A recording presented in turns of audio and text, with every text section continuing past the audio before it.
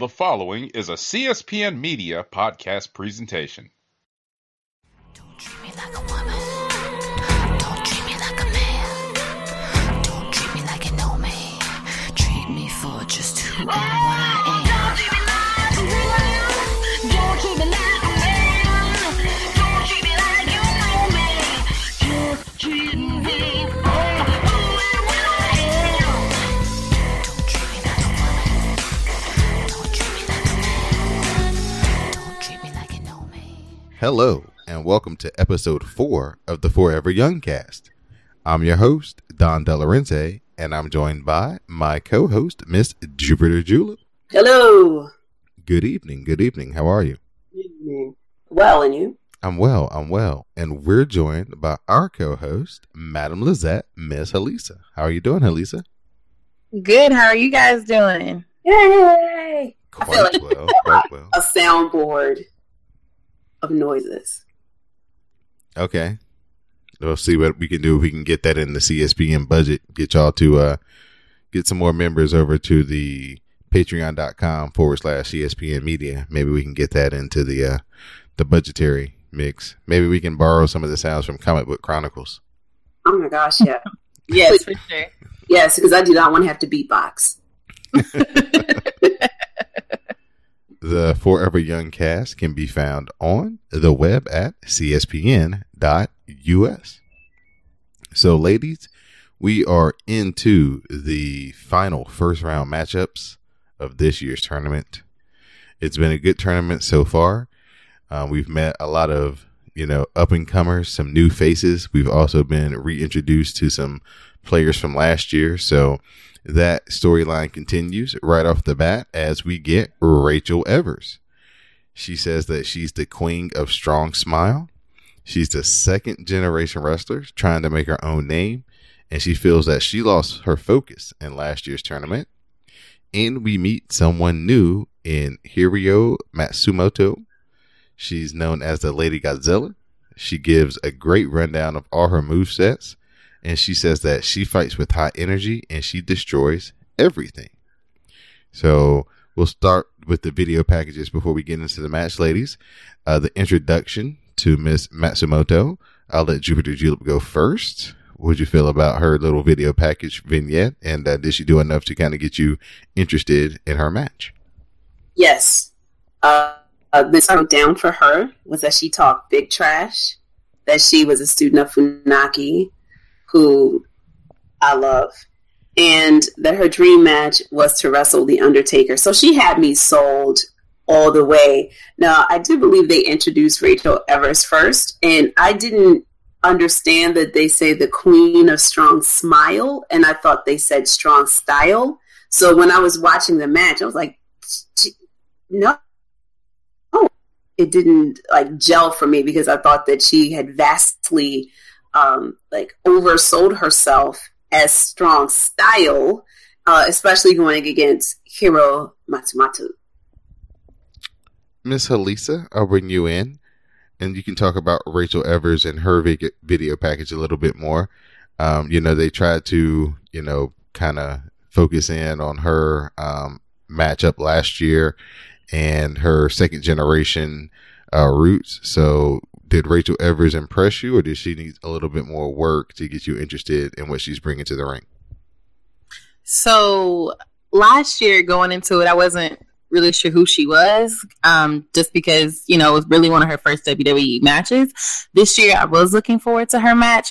I thought her video package was cute because I think the last year or so she's basically been in NXT the majority of the time. So them just kind of showing her at the Performance Center and being in the NXT ring, I thought that was a good look for her. I think that listening to her talk and even listening to her presence in the ring and in the video package and everything, she seems to be more confident and a little bit more serious and not so smiley. I understand they call her the queen of strong smile, but she wasn't as smiley as I think that she was last year. Last year, it was, I'm going to be here. And this year it was, okay, I lost last year and I came this year to win. So I think that that did make me a little bit more interested in her and what she was going to bring to the ring this year. We get into the match. Miss Matsumoto cuts off Evers with a German suplex. Evers pops back up, and then she hits a big boot, but Matsumoto levers her with a lariat. Matsumoto then hits a deadlift powerbomb, followed by a Saito suplex to put Rachel Evers away. Miss Matsumoto moves on to face Toni Storm in the next round. So, Lisa, I'll bring you back in to dissect this match. I thought this was a really good match, really rock'em sock'em. They really went hard. And I thought that this may have been maybe the best matchup of the first round when it's all said and done. So I really enjoyed this match as well. I think they did a very good job of showcasing both female wrestlers, and it was nice to see Rachel kind of like take a beating and then also give a beating. And when she basically stood up and no-sold the suplex, I was just like, oh, okay, I'm invested. Like, it just is a different feel to her this year than it was last year. It was kind of strong style in spots, especially when they were kind of like trying to test each other out and just see like who could overpower the other. So I thought that was a good way to get both women are. I feel like Rachel has cleaned up a lot in the ring compared to last year, and even just in the few matches that I have seen of her in NXT, this is probably the best match that I've seen her in over the last year. I was surprised that she lost, though. I thought that she was going to go over, but I also realized that WWE is trying to attract that Asian viewership, and so especially in the female department, so putting over and having a bunch of female wrestlers kind of go over and win continues to put that viewership and put that crowd in the butt in the seats. So overall, I really, really enjoyed this match. And I also just like the commentary and how into it that they were. They really sold the match for me as well. So good showing for the both of them. All right, Miss Jupiter Julep, I'd like to get your analysis of Miss Matsumoto. She's moving on. We'll be, seeing another match from her. What were some of your takes, some of your notes that you had on her performance? I'll start with how Halissa ended, and that is the commentary really, really did a good job in putting Rachel Evers over and dropping nuggets in about her. I mean, they acknowledged who her trainers were, acknowledged her lineage, acknowledged that she was dating Cassius Ohno and that he was there, and then also talked about her being a bronze. Like, just showcasing her in a way and putting it in places where when she did a spot, like, oh, there's her power, there's that background. So they did a really good job with storytelling and complimenting the matches. So I remember her from last year, but she wasn't one of the people that I was checking for or excited to see. But that changed after this match. I am looking to see how she grows and what she can be. And then as far as Hiroyo Matsumoto, I was really excited about her. I mean, she laid it down like, this is what we're going to do. I'm going to come in. I'm going to eat you. I'm going to eat your children. It's going to be delicious. You will enjoy it all. I will see you at the end of the match like that. She was sure of herself. And again, they had good chemistry as far as back and forth. And I do think it is probably one of the contenders of best matches of the bracket. Our next matchup, we get Tanara Conti versus Jessie Alaban. Tanara Conti, she's the first Brazilian woman in WWE. She is a certified black belt in judo, and she defeated Vanessa Bourne to earn her spot in this year's tournament. Jessie, she's from Austin, Texas. She says that she has a clumsy, goofy, fun-loving, unorthodox style. She's a ball of energy, and she's a former volleyball player. So we'll start with Miss Jupiter Julep on this time. Talk about, some notes that you took forth from the video packages from these two women. Tanara Conti, we're familiar with. She's been on NXT a few times since last year's Mae Young Classic, but Jessie's a newcomer to us. So some of your notes and thoughts from the video packages leading into this matchup. Okay, so the first time I saw Jesse Alvin, the first thing I thought was Stacey Keebler and Bubba Ray Dudley had a baby. She looks like she is their child. Like, she's got the legs and the glasses and everything. It was like, oh my gosh, she's from Dudleyville. Other than that, I thought Manic Pixie Dream Girl coming out to trap music. I get it. She's supposed to be goofy. She gives me Bailey vibes as well. She's got a lot of work to do as far as charisma goes, because once I looked at her and didn't look at her within a frame of the Dudleys or Stacey Keebler, I thought, well, what does she have to give me? And she is really awkward. She is unorthodox, and it wasn't really gelling for me where I can say, okay, let's go with that. I understand she's taking control of her narrative, and this is what she is, and this is what she's giving me. But going against Taynara Conti, it looked sloppy a little. And then Taynara, what I liked that she said was that she grew up being a fan of Ronda Rousey, and you go so hard, I'm paraphrasing, that your idols become your rivals. So I would like to see what she could do, talking about with the baddest woman in the planet. Like, okay, well, you judo throw, I can judo throw. I can do some other things too. So I would like to see what those two could do together in a match. And as far as the package, well, I think are we going to do the match later, the actual analysis of the match later, or are you going to stop at video package? We're going to do the analysis of the match later. I'm going to get Halisa in right now so she can kind of give her thoughts on the video packages. Especially, I talk about Jessie because we're familiar with Taynara Conti. I know you watch NXT enough. You've seen her do her work. But what about Jessie? What did you get from her? What were some of the vibes that you felt? Did you feel like Jupiter Julep, that it was straight from Dudleyville?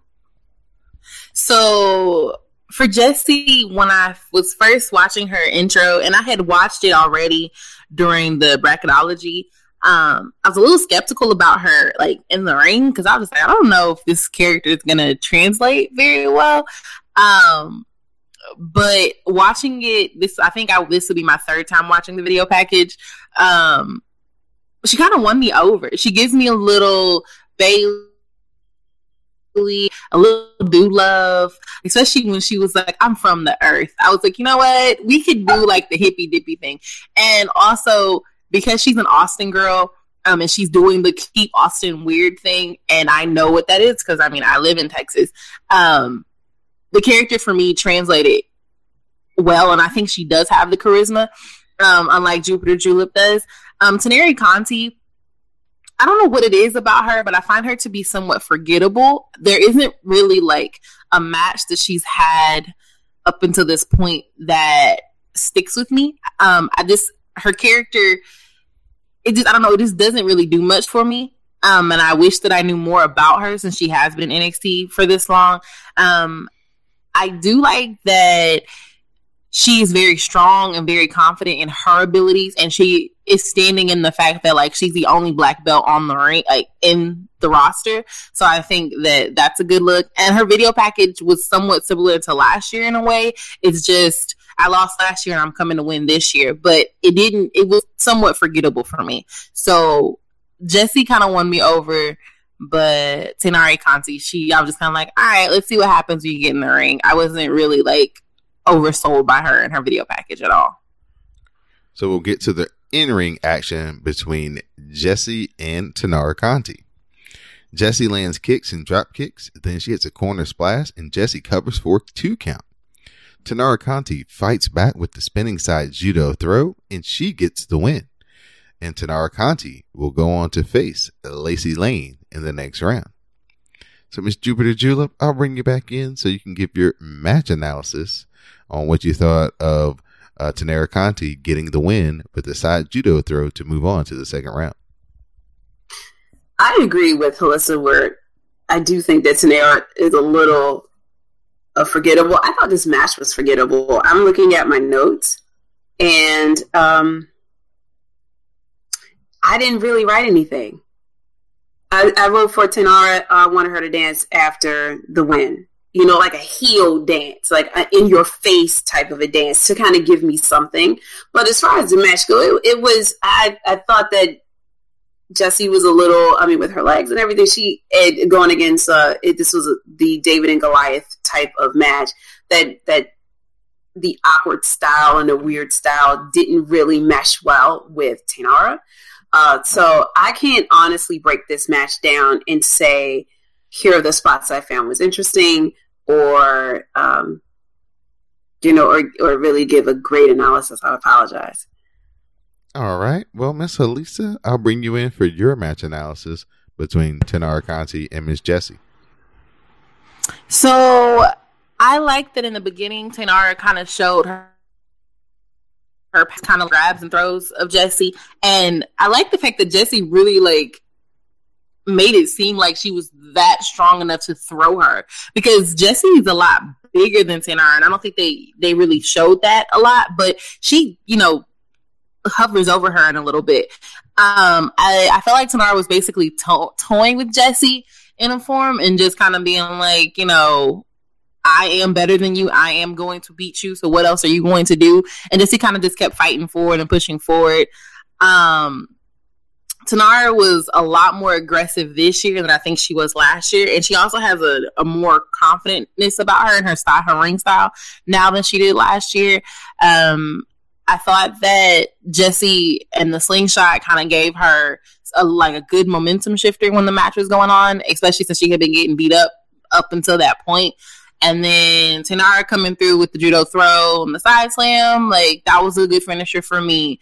And Tenara kind of reminds me of AJ Lee in that craziness. I don't know what she was doing with her mouth, but it stuck with me and it's kind of distracting. Mm-hmm. But I was just why is she doing that with her mouth? And she did it the whole, from walking down the ring or walking to the ring, being in the ring, wrestling in the ring. She just kept doing this weird thing with her mouth. And I was just please stop, because it's taking away from the match. But even as the match was going on or whatever, of crazy yelling at Jessie and just being you done messed up and all that, and I felt like that was kind of AJ Lee in an esque. Mm-hmm. I thought that the match wasn't bad. I thought it was a pretty good match for the both of them, especially since it was probably one of the first times that Jessie has ever been on a televised show that didn't involve a house show or anything like that. So I kind of was rooting for Jessie about halfway through, just because she was kind of showing hey, I can go, and she was selling, and she was taking her bumps well. But I also understand where Jupiter Julep is coming from by saying she's too goofy and she's too clumsy, and that not always translating well, as you can tell, because the way I took it and the way Jupiter took it are two different ways. But I didn't find the match to be bad. It wasn't better than the first match, but it was good for what those women were putting on for us. Thank you for that analysis. We'll let everybody know and remind them that you're listening to the Forever Young Cast. This is episode 4. I'm your host, Don Delarente. I'm here with my co-host, Miss Jupiter Julep and Miss Madame Lizette. So, ladies, we'll move into our next matchup. We had Isla Dawn. She's from Scotland. She calls herself the modern day witch hunt, and she has a kickboxing background, versus Nicole Matthews. Nicole Matthews is one of the most respected women indie wrestlers on the scene. She's a 12-year veteran. She's a heel with a sarcastic, nasty attitude, and she was an alternate that didn't get picked in last year's tournament. So, Miss Elisa, I'll let you start with the video packages. Both of these women are new to me, so I don't know if you had any familiarity with either one before tonight. I think Isla Dawn was in the three-way during the NXT UK show, so I can't say I saw one match, but I don't have anything more to go on off of that. So your thoughts on this video package for these two women? So I watched this show twice. I watched it once and didn't take any notes and just watched it all the way through. And then I watched it again and took notes of things that I might have missed. And the one thing that stuck out to me was Nicole Matthews. She kind of gave me Mercedes Martinez vibes. I've been wrestling for 10, 20 plus years. I deserve to be here more than anybody else deserves to be here. And she really put herself over in her video package. Like, paraphrasing, but she said, I was alternate, and if you're showcasing the best women in the world, not having me on the show means you didn't showcase the best. And that like line there made me stop and pause and be like, wait a minute. Like, she's saying all the rest of you that were on here last year couldn't even like hold a candle to what she's putting on. And so that made me kind of excited to see her and see what she was, you know, going to do in the ring. Isla Dawn, I didn't watch the UK show, so I had never seen her before. Character, she is also another one of those European girls who has a character. It's not just, I'm just here to win, or I'm so happy to be here, or I'm just going to do my best. Like, she has a character. And the commentary team made a point to like put over the fact that this is the character she's going with. She's the witch, and it like the witch hunter, and it works for her. I wrote in my notes that she gives me a little femme fatale, like just the red, like the reddish hair, and it's her look with the lip and everything. But I thought the video package are good for both of them. I kind of want to go back and watch the NXT UK show now, just so that I can see her wrestle other people if she wasn't that freewheel, like you said, Don. And I kind of want to watch a little bit of Nicole Matthews now too, because it sounds like everyone that's a female wrestler respects her, and it sounds like she is one of the best. And so, you know, why did it take her so long to get here? But that's kind of what I felt about them just watching the video package. All right, Miss Jupiter Julep, I'll bring you in here for your thoughts on the video packages. Were you impressed with, Isla Dawn or Nicole Matthews? Which one of these two ladies caught your attention before the match started? Isla Dawn. When I first saw her, and I wasn't sure how the witch character was going to be. I wasn't in terms of, are we going to go more like the all the way through, or is it going to be a hot topic? This is my Tuesday special topic type of a thing. But I think that she struck a good presentation and bringing it through. I did hear the commentary team mention that she's been training with Aleister Black, working on her strikes. I also think that she's the one who took him out. But I could see them in doing like a mixed match tag with those characters and seeing what they can like putting together a program and presenting it through. So I was more drawn to her because of the character. Now, I will say that with Nicole Matthews, 12-year vets, the vets are always getting my attention because I'm in the back of my mind, I'm always wondering, what could they have brought to WWE, even though it was an era of the diva?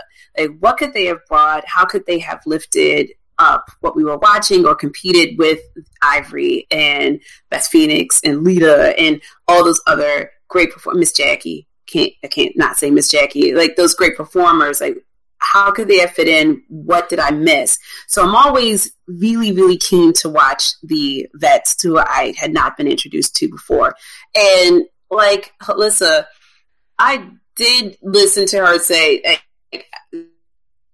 that the one not have been an alternative. I should have been on like in the tournament, and I should have wanted like that type of attitude. So I was really looking for her to bring it and see what she had to offer. All right, so we'll get into the matchup itself as we had Isla Dawn versus Nicole Matthews. Dawn lays in rights and hits an angle slam for a 2 count. Matthews fights off a half and half suplex, and then she hits a lariat. The Lion Tamer follows, and Dawn fights, but she eventually taps out. And Nicole Matthews will move on to face Tegan Knox in the next round. So Miss Halisa, it was a good fight that she put up, but Isla Dawn was not victorious, and Nicole Matthews will be moving on with a good-looking Lion Tamer for the finisher. Your thoughts and analysis of this hard-hitting match? I really like this a lot as well. So yeah, I really like this match as well. Matthews was really, really aggressive, and she was super dominating. Like, I wrote in my notes that the match felt really one-sided. Like, they were just telling this story about how good Matthews was and just how much of a veteran she was, while Isla Dawn was kind of, I guess, fighting her way through. But it wasn't really a way for her to. It wasn't really a match that was supposed to like fully showcase her and her talents. I did get like, oh, she changed Aleister back, and I was like, oh, well, now it makes sense why she's doing so many kicks and things like that. And these kicks are really powerful. Like her strikes are really powerful. That makes sense. But it's a little like she was just beat up. By the time the match was over, she was red all over, and you can just tell that Matthews had dominated her a lot. I am happy that Isla Dawn did, though, like push forward and continue to push forward and, you know, continue to fight back and show that she wasn't going down without a fight, because I feel like that was a good story to tell, especially if she's going to be one of our potential NXT UK women. I had a question. Is this the first finisher that was a tap out? Because I feel like it was. And if that's the case, like, they waited a while to give us that, and it looked like the Isla was in all kinds of pain. So I enjoyed the match. I thought it was a really aggressive match. I thought that it was a hard-hitting match. It was probably one of the best matches that we've seen out of all 4 episodes.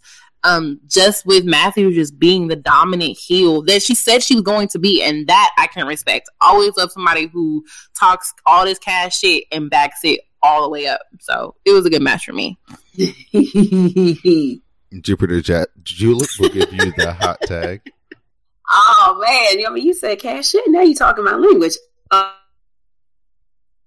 First, like, shout out of the night. Let us know if that was the first tap out we got. You talking about in this year's or just period? In this, well, I mean, it could be period, but I'm pretty sure it'd be this year's, because last year Shayna Baszler got everybody to tap out. So I'm talking about this year. Or anybody else. I mean, but you know, like, let us know. I was also going to mention the fact that Isla Dawn being so pale, it helps sell the brutality of Nicole Matthews, because she was red. She was just as red as her hair by the time that match was over. And so she was a great person to have in there to show, like you said, how dominant that Nicole Matthews can be. And also makes me wonder, like, okay, round 2, what's she going to, like, who can you really put her up against that would really give her some competition? And I looked at it. She's going against Tegan Knox for the next round. So it'll be interesting to see those two against each other. But as far as this match goes, I was impressed, because I was not introduced to Miss Matthews before and what she could bring to the ring. And I did see dominance. I did see style. I would be interested to see how, like, what would come of this tournament. Like, could she go a full Conti, or is she an indie darling? If she's Shimmer or Progress. I think she's Shimmer. So she's been working at Shimmer. I am interested to see what will come of her, what will become of her, and her style. Like, where can you go with being so dominant? Like, what kind of stories can you tell? Yes. Here's the thing about Nicole Matthews. At least this is a rumor that I read yesterday. Mm-hmm. She has been barred from coming to the U.S. for the next 5 years by Canada. So she won't be in WWE anytime soon. There were issues with there are issues with her visa. I don't know, like, the specifics. It was on NoDQ.com. They posted it on Twitter yesterday. Yeah. But yeah, she, you know, Canadians, like, Canadian law, they take that stuff very seriously. So if you mess up, they just like, you can't come back. So if she is going to wrestle, it won't be in WWE, at least not any extension of their American brand. Maybe they'll let her compete on the UK brand if they do decide to sign her. But that's what the rumor that I heard or I read. And on her Twitter, she kind of put, like, to address the elephant in the room, I'll be back, or we're gonna wait this out, or whatever. And I'm like, girl, in 5 years, like, that's a long time to be waiting something out. Well, did they say what she did? They didn't really give specifics, and I'm pretty sure they're kind of keeping it hush-hush to figure it out, but it's something about her work visa. I don't know if she, like, violated, you know, how it's supposed to be used or what, but Canada said, girl, you better sit still. Stay right here. Can't go nowhere else. Well, yeah, you know, she's not my pick to win. I'm still thinking it's going to come down to Io Shirai and Muramatsu. But still, interesting. Yeah, you know, just dropping some news from yesterday. Somebody just told me to click on it and read it, and I did, and I was like, oh. All right. What do you think, Dawn? What do you think of Nicole Matthews and Isla Dawn? I like that match a lot. I like the contrast in styles. I'm always a big fan anytime that they contrast the styles. So striker versus kind of brawler, super aggressive. It worked for me. Nicole Matthews, you know, did show her dominance in the end. Just finally we get one of the bigger girls kind of overcoming one of the smaller girls in one of these matches. So that was a good twist. And I'm excited to see what happens in the next round against Tegan Knox, because she's going to get somebody else who's a little smaller, a little quicker, a little bit more athletic, but we'll see if her power can overtake her in the end. Mm-hmm. Next up, we get Io Shirai and Xia Brookside. So Io Shirai, she says that her style is a combination of high flying and strong style. Rey Mysterio Jr. is her role model, and she desires to make you think of men and women equally and when it comes to wrestling, as far as, you know, their ability and what they can do and what you can see them do and what they can attain. Xia Brookside, she's 19 years old, the youngest competitor in this year's tournament. She's the daughter of English legend Robbie Brookside, and this will be the first time her father will ever see her wrestle in person. So, Jupiter Julep, I know you've been very excited, as we all have, to see Io Shirai in action. So, it's finally here. So, It is. how did the trailer or her video package suit you, or, you know, make you feel? Did it get your anticipation even higher for the match? Yes. So I'm going to be kind, and I want to start with Xia Brookside, because I really want to gush about Io. So when I saw the picture of Xia Brookside, I thought, oh, she looks like a unicorn Tweety bird. And she's young. She's got a lot of potential. And I was glad to meet her. Now, I think the best way to talk about Io is from this tweet that I found from R Dream, from the @WWE R Dreamer account. And it said, say goodbye to your bosses, your huggers, your queens, your baddest woman on the planet. Into the sky has arrived. Take notes. That is what I think about Io. All right. Whole women's division on notice. All right. So, Miss Madam Lizette, I'll bring you in. How'd you feel about these two trailers, these two vignettes for these two women? You can, you know, express your thoughts on Io Shirai and your expectations, and how did the video package, you know, hype up the match for you? So I'm gonna give Xia Brookside a little bit more love than Jupiter Julep did. I thought she was adorable. She does look like a unicorn with all the purple and blue and pink in her hair.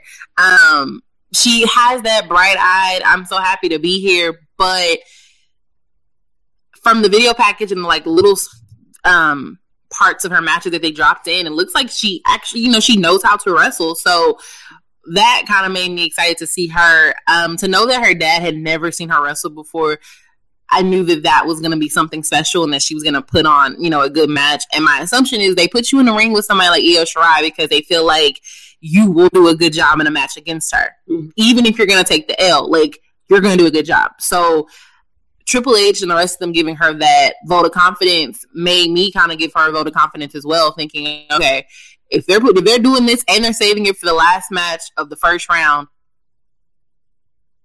she's going to carry her own. She's going to hold her own. Io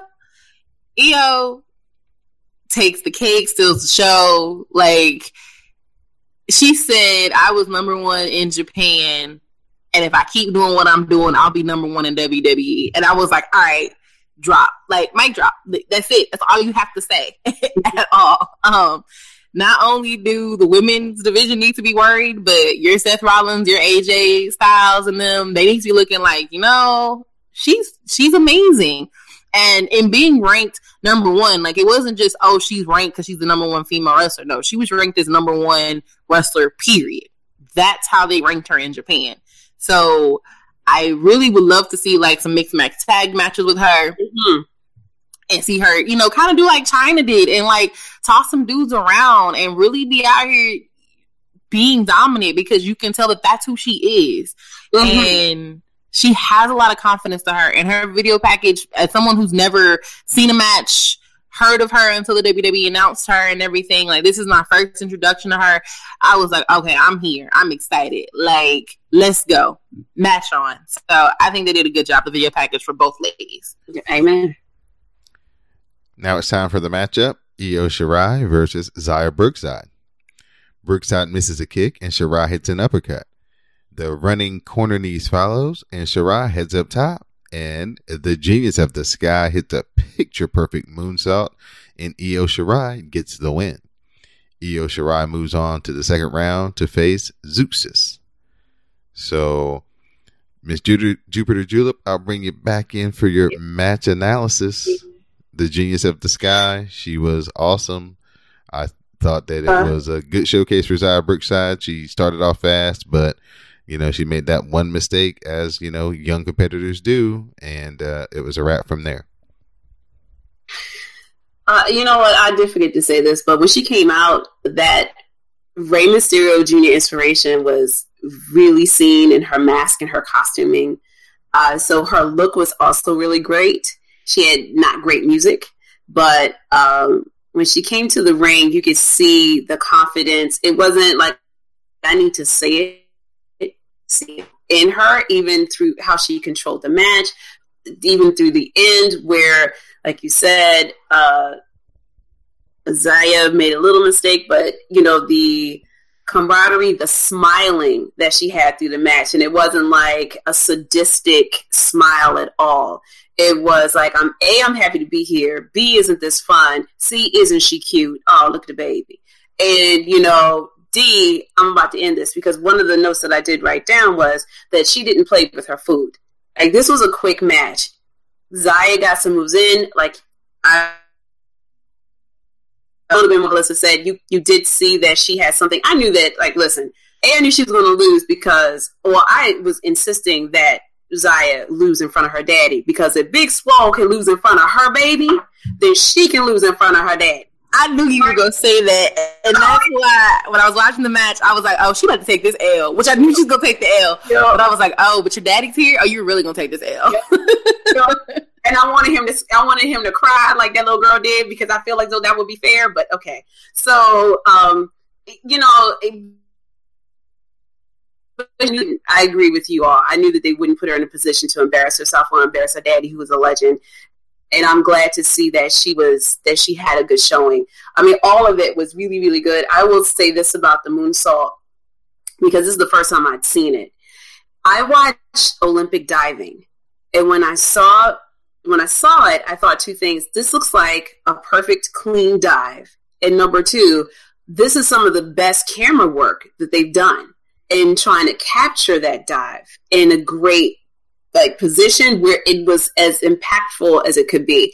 My eldest kid was here. We were with me when I was watching and taking notes, and even he stopped. He thinks wrestling is stupid. He does not. I mean, he allows me to watch this and corrals the rest of the kids and pats me on the head like, okay, you have your fun now. But even he stopped and watched this match and had comments of Io Shirai. I will also say that I had a lot of notes about her.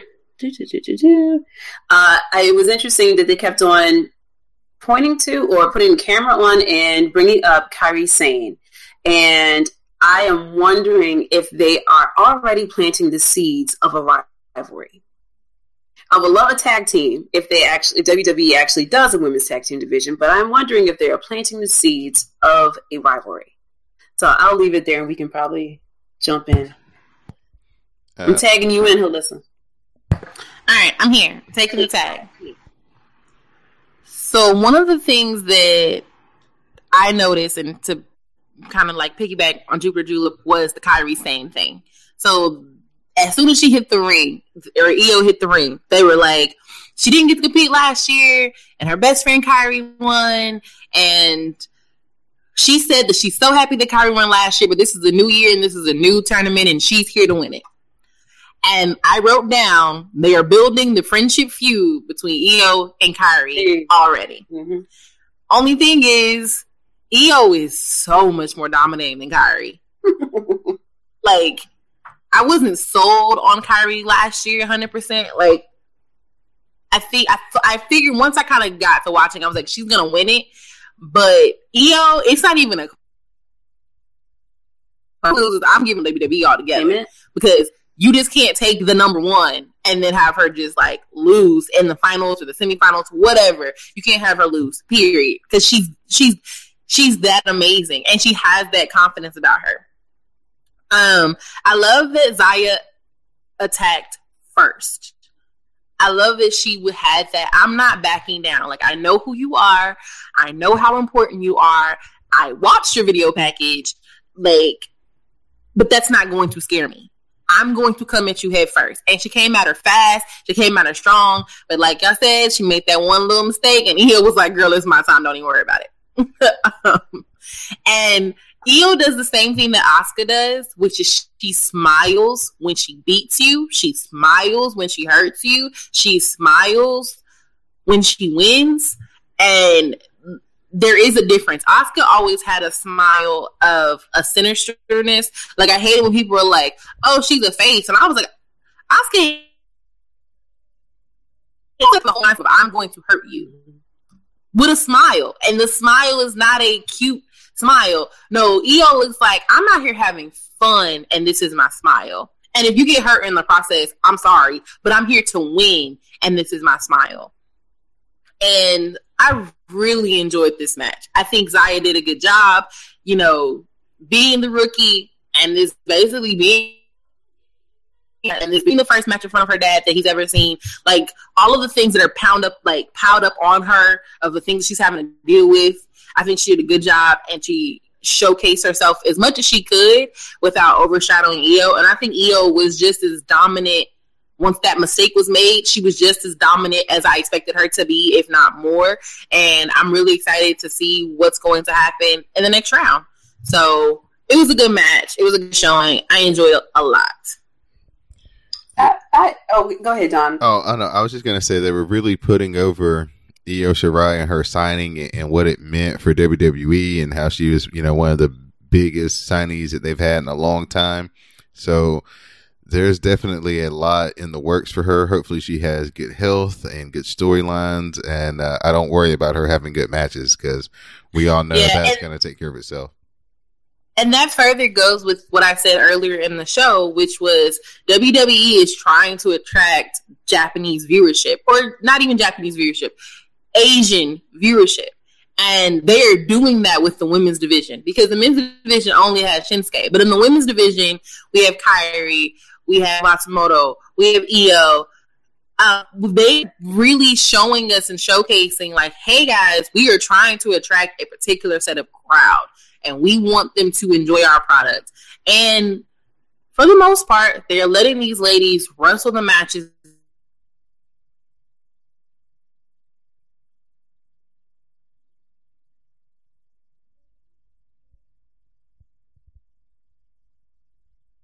Thing I thought about was Hideo Itami, and how last year we could have been in, like, Io and Kairi Sane could have been in a state Itami.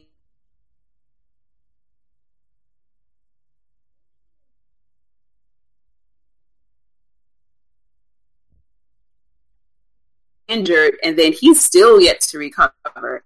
But so it's interesting how easily we forget them, or how easily WWE forgets them, even though, like you said, that draw, I mean, the reason why they signed them, the reason why they did all those vignettes and advertising is because they are trying to utilize that draw, but yet and still, WWE going WWE. And now, the other comment I have to say is, we're talking about viewership. We're talking about Io Shirai and essentially the equality of seeing men and women wrestling, as equals, and also WWE trying to get that Asian viewership. Do you think that they would have a mixed tag, not tag, but I'll say mixed or intergender matches like Lucha Underground does? Do you ever think the WWE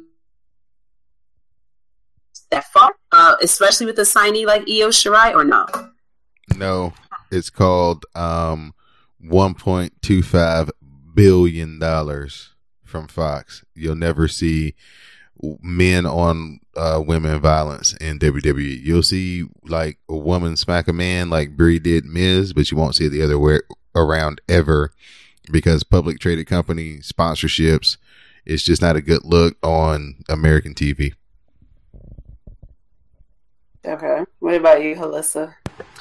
I don't think it's going to happen. And I think that is a missed opportunity for WWE. I mean, they barely wanted China to do it. So I really don't think that they're going to. And that was, before we were in censorship and what we showed on television and caring about what the viewers saw and all of that. Like, that was in a generation when people were just kind of excited to see what was on television and didn't really have an opinion about it. Now, with the way the climate is, I don't think they would do it at all. And I feel like that's a missed opportunity. The other day, actually, after I watched this through the first time, I watched an MLW show, and it was Joey Ryan and a couple other people. I can't remember their names right now.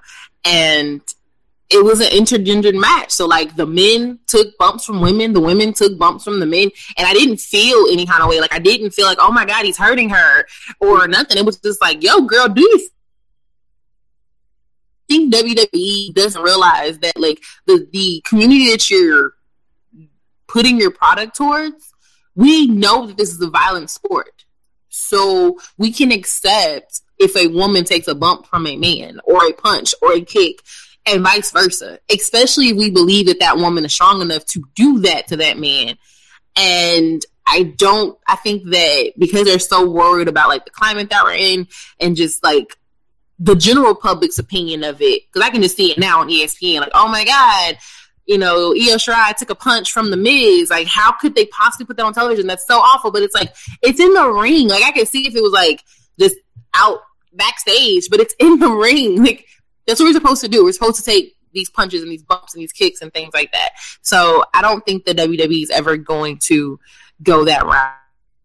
Like Don said, they got to deal with Fox, and Fox is not going to mess up. Like, they're not going to put that on television, and WWE's not going to mess that up. And go ahead. Well, you talked about the climate that we're in, and can you tell me a little bit more about what climate you mean? I think that people are more worried and more geared into preventing domestic violence, and they don't know how to take domestic violence out of, like, partner on partner or family on family and translate that into, like, we're watching a WWE match and this is what happens in a WWE. Because I'm looking at this and I'm thinking two things right away. The first thing is that one of the greatest hurdles WWE in particular has had to overcome has been wrestling is fake. And how do you deal with that ideal of, like, well, you're not really punching somebody, and that's why people stepped away from wrestling or say silly things about it and say, well, it's sports entertainment or whatever it is, because it's all of a sudden fake. And even though they say, yes, you can put it may be predetermined in some aspects, and there may be writers in some aspects, but this is still a very physical thing. And you trust people, and accidents happen, and you put your body on the line. I mean, because these are two performers in the ring who are cooperating with each other to tell you a story. And I think that in the climate of gender equality, in the climate of the age of the superhero, where you have Captain Marvel, when you have Wonder Woman, and these people and these women are powerful and are going toe to toe and saying, look, I'm here to compete, and you should deal with me in terms of getting, of being ahead of the curve and saying, we have performers around, who will work in concert with each other to tell a story that I think that, you know, when you talk about the women's evolution, part of the evolution should be competition. So I think that it's interesting to me to see them not progress in that way. However, you talked about money and publicly traded company. I would like to say that Marvel and Black Widow and all those characters are owned by Disney, which is a publicly traded company. And also the fact that you have, it talks about how they haven't really progressed in mind and thought, which goes back to my WWE's going to WWE.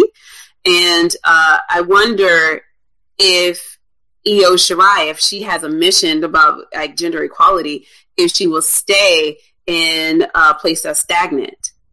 And we have Candice LeRae, who bills herself as an intergender wrestler and has shown how that could be done tastefully, successfully, and safely. So I'm putting it out there. I would love to hear what other people think about it. And I mean, also we're in the midst of the Mixed Match Challenge, which I thought at first was going to give us that and didn't. Well, that right there is the closest you're going to get to what you want. Because again, nobody cares about Lucha Underground. Nobody cares about TNA. Nobody cares about whatever organization is doing intergender wrestling. They will care about WWE watching some woman take a body slam or a splash or something like that, because social media. It's a different age than it was 20 years ago. It was the Hollywood Reporter, if they had a problem, or the New York Times or somebody had an op-ed piece in that, then maybe you would raise your eyebrow a little bit, and you may or may not, you know, take what they say and change your programming. But today, everybody has a Twitter account. Everybody has a Facebook, and all it takes is for, you know, 1/3 of that minority to get really vocal on social media. And we know how WWE operates. They're not trying to have any negativity towards their programming, towards their marketing, towards their promotion. So that 1/3 of a fan base who is just outraged about a man body slamming a woman or punching a woman or kicking a woman or whatever move set he's going to do is enough for them to say, hey, it's not worth trying to explain it. It's not worth trying to fight it. It's not worth trying to talk to our advertisers about, hey, this is what we're going to do. So let's just not incorporate it at all. Give them the Mixed Match Challenge. Hey, these are our rules. This is how it works. We're not opposed to men and women teaming up, being on the same team, but it's men versus the men, women versus the women. And then that way, you know, they're free and clear of any type of blowback, negative press, negative social media response. And then, Jupiter, just to kind of piggyback a little bit on what Don said and some of what you said, the difference between like a superhero movie is we can dispel belief that this is not real, right? The WWE, no matter how much people try to tell themselves, like, it's not real. I have had non-wrestling fans sit and watch. It was a Finn Balor, Kevin Owens match when they went to Japan and Finn won the title. And I want to say that Kevin kicked Finn in the mouth or Finn kicked Kevin in the mouth, one of the two. And my little sister was like, hold up, he did what? Like, she was just like, oh, I can't get kicked in the mouth. There's just no way. You ain't gonna kick me in the mouth. Like, she was on one. I was like, Helen, she was like, well, I thought it was fake. I said, that ain't fake. He got kicked in the mouth. And people associate, oh, it's fake. And so I always tell people, it might look fake to you, but those injuries are real. Like, those bruises, those black eyes, those busted nose, those torn Achilles, those torn ACLs, that, you know, torn rotator cuff, whatever. All of that stuff is real, which lets me know that the sport itself is real. It's just not real in the mind of the way that you want it to be real, because our matches are predetermined. Randy Orton is Randy Orton here, but the Randy Orton that we see walking through the airport, they're not the same people. Like, and so wrestling fans can kind of be in two different worlds at the same time and understand, like, yes, it's predetermined, but those people are really putting their bodies on the line. Non-wrestling fans go, it's fake. they don't ever have that idea of like, oh, somebody got hurt. And when they do get hurt, they're just like, well, how'd that happen? And when you show them, you know, how Seth threw Finn into the barricade and Finn ended up injured, they're like, oh my God, that really hurt him, didn't it? Well, yeah, because he was out for 8 months. Yeah. And so non-wrestling fans just don't see, like, they don't disassociate the same way that wrestling fans do. And then something else, well, I lost my train of thought on that for a little bit, but something else that you kind of said too was just everyone else doing it. Why doesn't WWE do it? And I'm like, well, WWE does do it in their own way, because Ronda put Triple H in an armbar. Mm-hmm. Ronda, you know, threw him into a table, but Ronda did all of those things to him. And yeah, he kind of sort of geared up to give her a pedigree here and there, but like it never happened. Well, that's the point. And that's kind of what my point is. I mean, first of all, I want to make clear that I'm saying that I understand that injuries happen regardless of gender. I mean, that's just part and parcel. What I'm saying is, why not present women powerfully? See, I mean, what we have is Ronda Rousey, the baddest woman on the planet. So, of course, she's going to go up against Triple H. But but everybody else isn't as powerful. Therefore, I mean, this is a character. This is a storyline, because you could still do the same thing and everybody loved it. All I'm saying is, why not think about it, or why not progress? It really comes down to, what are you really looking as far as evolution? Think about movies, though. Yeah. You hardly ever, like, you know, you have to think about this. America, regardless of, even though what you may think is we're moving progressively or whatever, America doesn't have the appetite to see a man beat up a woman, whether it's sports entertainment, whether it's in a movie, whether it's real life, right? So that's what they're fighting. It's not the point of, hey, this is our universe and we can create whatever we want. No, it's the 3 million people that watch it every week that would turn that shit off because they know their audience enough to be like, our crowd, the WWE crowd, not the Lucha Underground crowd, not the Impact crowd, but our crowd doesn't want to see this. And that's what they err towards every time. Now, you'll see the women be strong against the men, and the men, you know, kind of cower and show them their strength. That's the WWE, like Elisa's saying. That's their way of showing you, hey, our women are strong, and our women, if pushed to the point, will defend themselves against the men. But you will never see a guy come back. Like, you'll never see Triple H get thrown and then come back, get back up, and then, you know, run at Ronda and pound on her and then give her a pedigree. That's not going to happen, no matter what climate you think we're in or whatever, just because that crowd and that audience is not going to respond well to it. I'll leave it there. I also don't respond well to sexism and racism, and that happens weekly. But I also turn the channel when it happens. So, but I would love to hear what everybody else thinks as well. So, like, tweet me and tell me what you think. All right. Before we wrap up this week's episode, as always, thanks for that. Bringing forth that discussion. I always love the discussions we have at the end of the reviews. We'll talk about next week's matchup as we have the start of round 2. So we're going to have Toni Storm versus Hiro Matsumoto. We're going to have Rhea Ripley versus Kacy Catanzaro, Lacey Lane versus Tanara Conti, and Miko Satomura versus Mercedes Martinez. So, Miss Halisa, out of those 4 matches, which matchup are you looking forward to the most? And do you have kind of like a dark horse that can maybe steal the show that you're not looking at right now as far as like a marquee matchup, but might actually be the match of the night? So the match I'm looking forward to the most is Mako and Martinez, because Martinez is my girl, but she is not as quick as Mako, and so I know that I'm going to somewhat dominate her, and I'm okay with that because Mako is phenomenal, and I really hope that in the Final 4 we get Mako versus Io just so I can see them go at it, because I mean that's basically the changing of the guard, the old guard to the new guard. Mm-hmm. The match that I think could be the dark horse, part of me wants to say the Rhea Ripley and Casey match, just because my assumption is Rhea's going to win. But Casey kind of showed me some stuff that I wasn't anticipating when she wrestled. I can't remember who she wrestled right now, but when she wrestled a couple episodes ago. Reina Gonzalez. So, yes. And so I feel like that'll be a good showing for the both of them, especially since Rhea is a little bit more...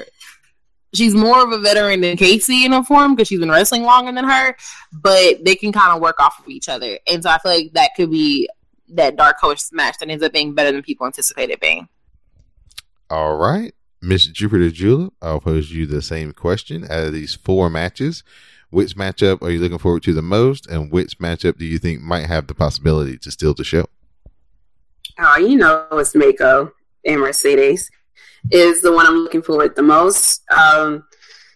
Even though I'm not a big fan of hers, I'm interested to see what Toni Storm is going to put together against Hiroyo Matsumoto. She's going to get destroyed, or if Toni Storm is going to rock her way out of it. But really and truly, I'm looking forward to Mako again, style and grace, and then and presence like no one can believe against Mercedes Martinez. I'm with you. That is my girl. I just want to see her win, period. So it would be interesting. I would love for both of them to make the Final Four. So if we have to lose one, I can't call it. So that's the one I'm really, really anticipating. I wonder, and Don, you may not know this, but has Toni Storm wrestled Hiroyo Matsumoto before? Because Toni spent a lot of her time in Japan, so I would not be surprised if they've already wrestled each other in the past, and we could kind of, Jupiter, you could probably maybe find that on YouTube or something and see how she fared. Because, I mean, they always make a point to say, Toni trained so much in Japan and she's wrestled, so I feel like they've at least crossed paths at least once. Ooh, that would be cheating. I'm not sure about I'm not sure about the past matchups between those two. A match that I'm actually looking forward to, because it's kind of two ladies on maybe similar skill levels, is the Lacey Lane versus Tanara Conti match. I'm interested just to kind of see how those two styles match up, the judo style versus kind of the still green but very athletic style that Lacey Lane has. So I'm wondering, what kind of match they'll put together, how smooth it will be, and who's going to come out on top. So that's a matchup that's kind of a sneaky, interesting match that I'm looking forward to. I'm looking forward to watching Rhea Ripley again. I think that she probably made the biggest impression as far as from last year to this year, as far as the, people that we were familiar with and what she's bringing to the table this year. So I'm really excited to see how far she can keep this going. So those are kind of the two matches that I'm looking forward to. Just they have my interest just for some alternative reasons. Of course, I'm into Toni Storm because I think she's great. I think she's just a superstar in the making. And I think the Satomura Martinez match will be very technical, very well wrestled, very high level. Could probably be one of those like 4.5 star, classic type matches if they give them the full 15 minutes that they're allotted. So at this point, I'm going to turn it over to my ladies. I'll start with Miss Halisa, Madame Lizette, for her shout outs, thank yous, and final points for this episode. So first thing is, this was a really good first 4 episodes compared to last year. Because last year, I think when I watched the first 4 episodes, I was like, oh, some of this was forgettable. But besides episode 2, I really enjoyed all of the ladies that they put on. Some that we had never seen, or some that I had never seen before, and some that were returning faces that I'm really happy that I got to see again, and that have improved in the ring. And I'm excited to see what happens in the NXT UK show, because a lot of those ladies really put on some really good matches. So good job, Triple H. You're getting it all together for the women's wrestling. Of course, shout out to my best friend, because my best friend always gets shout outs. Shout out to you both, host and hostess. And I'm excited to see what we're going to get in the next round. All right, Miss Jupiter Julep, your shout outs, thank yous, and final thoughts on episode 4. All right. Well, shout out to Anwar Starwind and the two of you. who make this very, very fun. My kids, they are like, come on. My mama just came in and said Janet Jackson's about to come on. So we're going to be quick. Listen. So, but I agree. I'm excited about the men and women's wrestling. And I can tell you, I'll put it to you in the most simplest terms I can. I normally buy the WWE Network a year in advance. And my network subscription will end on October 7th. And I thought, at first I was waffling. Should I renew? Should I not renew? What should I do? And I am sold on continuing the network for at least another month, just for the Mae Young Classic and to see how it all concludes at the Evolution. So I've been really, really happy and pleased, and wish you guys all the best week. I would like to give a shout out and thank you to my two co-hosts, Miss Jupiter Julep and Madam Lizette. I'd like to give a shout out to Anwar Starwind for all his help, helping us be our unofficial fact checker for this show. Whenever we have a question, he's always there with good answers. Shout out to him. I'd like to give a shout out to the members of the Glow and all the Wrestle Bays who showed the WrestleCast so much love. We couldn't have this great community without y'all. So I appreciate everybody who, supports us. Please support our sponsors, Amazon, Busted Tees, Audible.com. Like I said, go ahead, support us by becoming a patron over at patreon.com/CSPN Media. Get exclusive content from all your favorite podcasts on the CSPN. So on that note, for Miss Jupiter Julep and Madam Lizette, I'm Don De Laurentiis, and this has been episode 4 of the Mae Young Classic. Thank you for listening.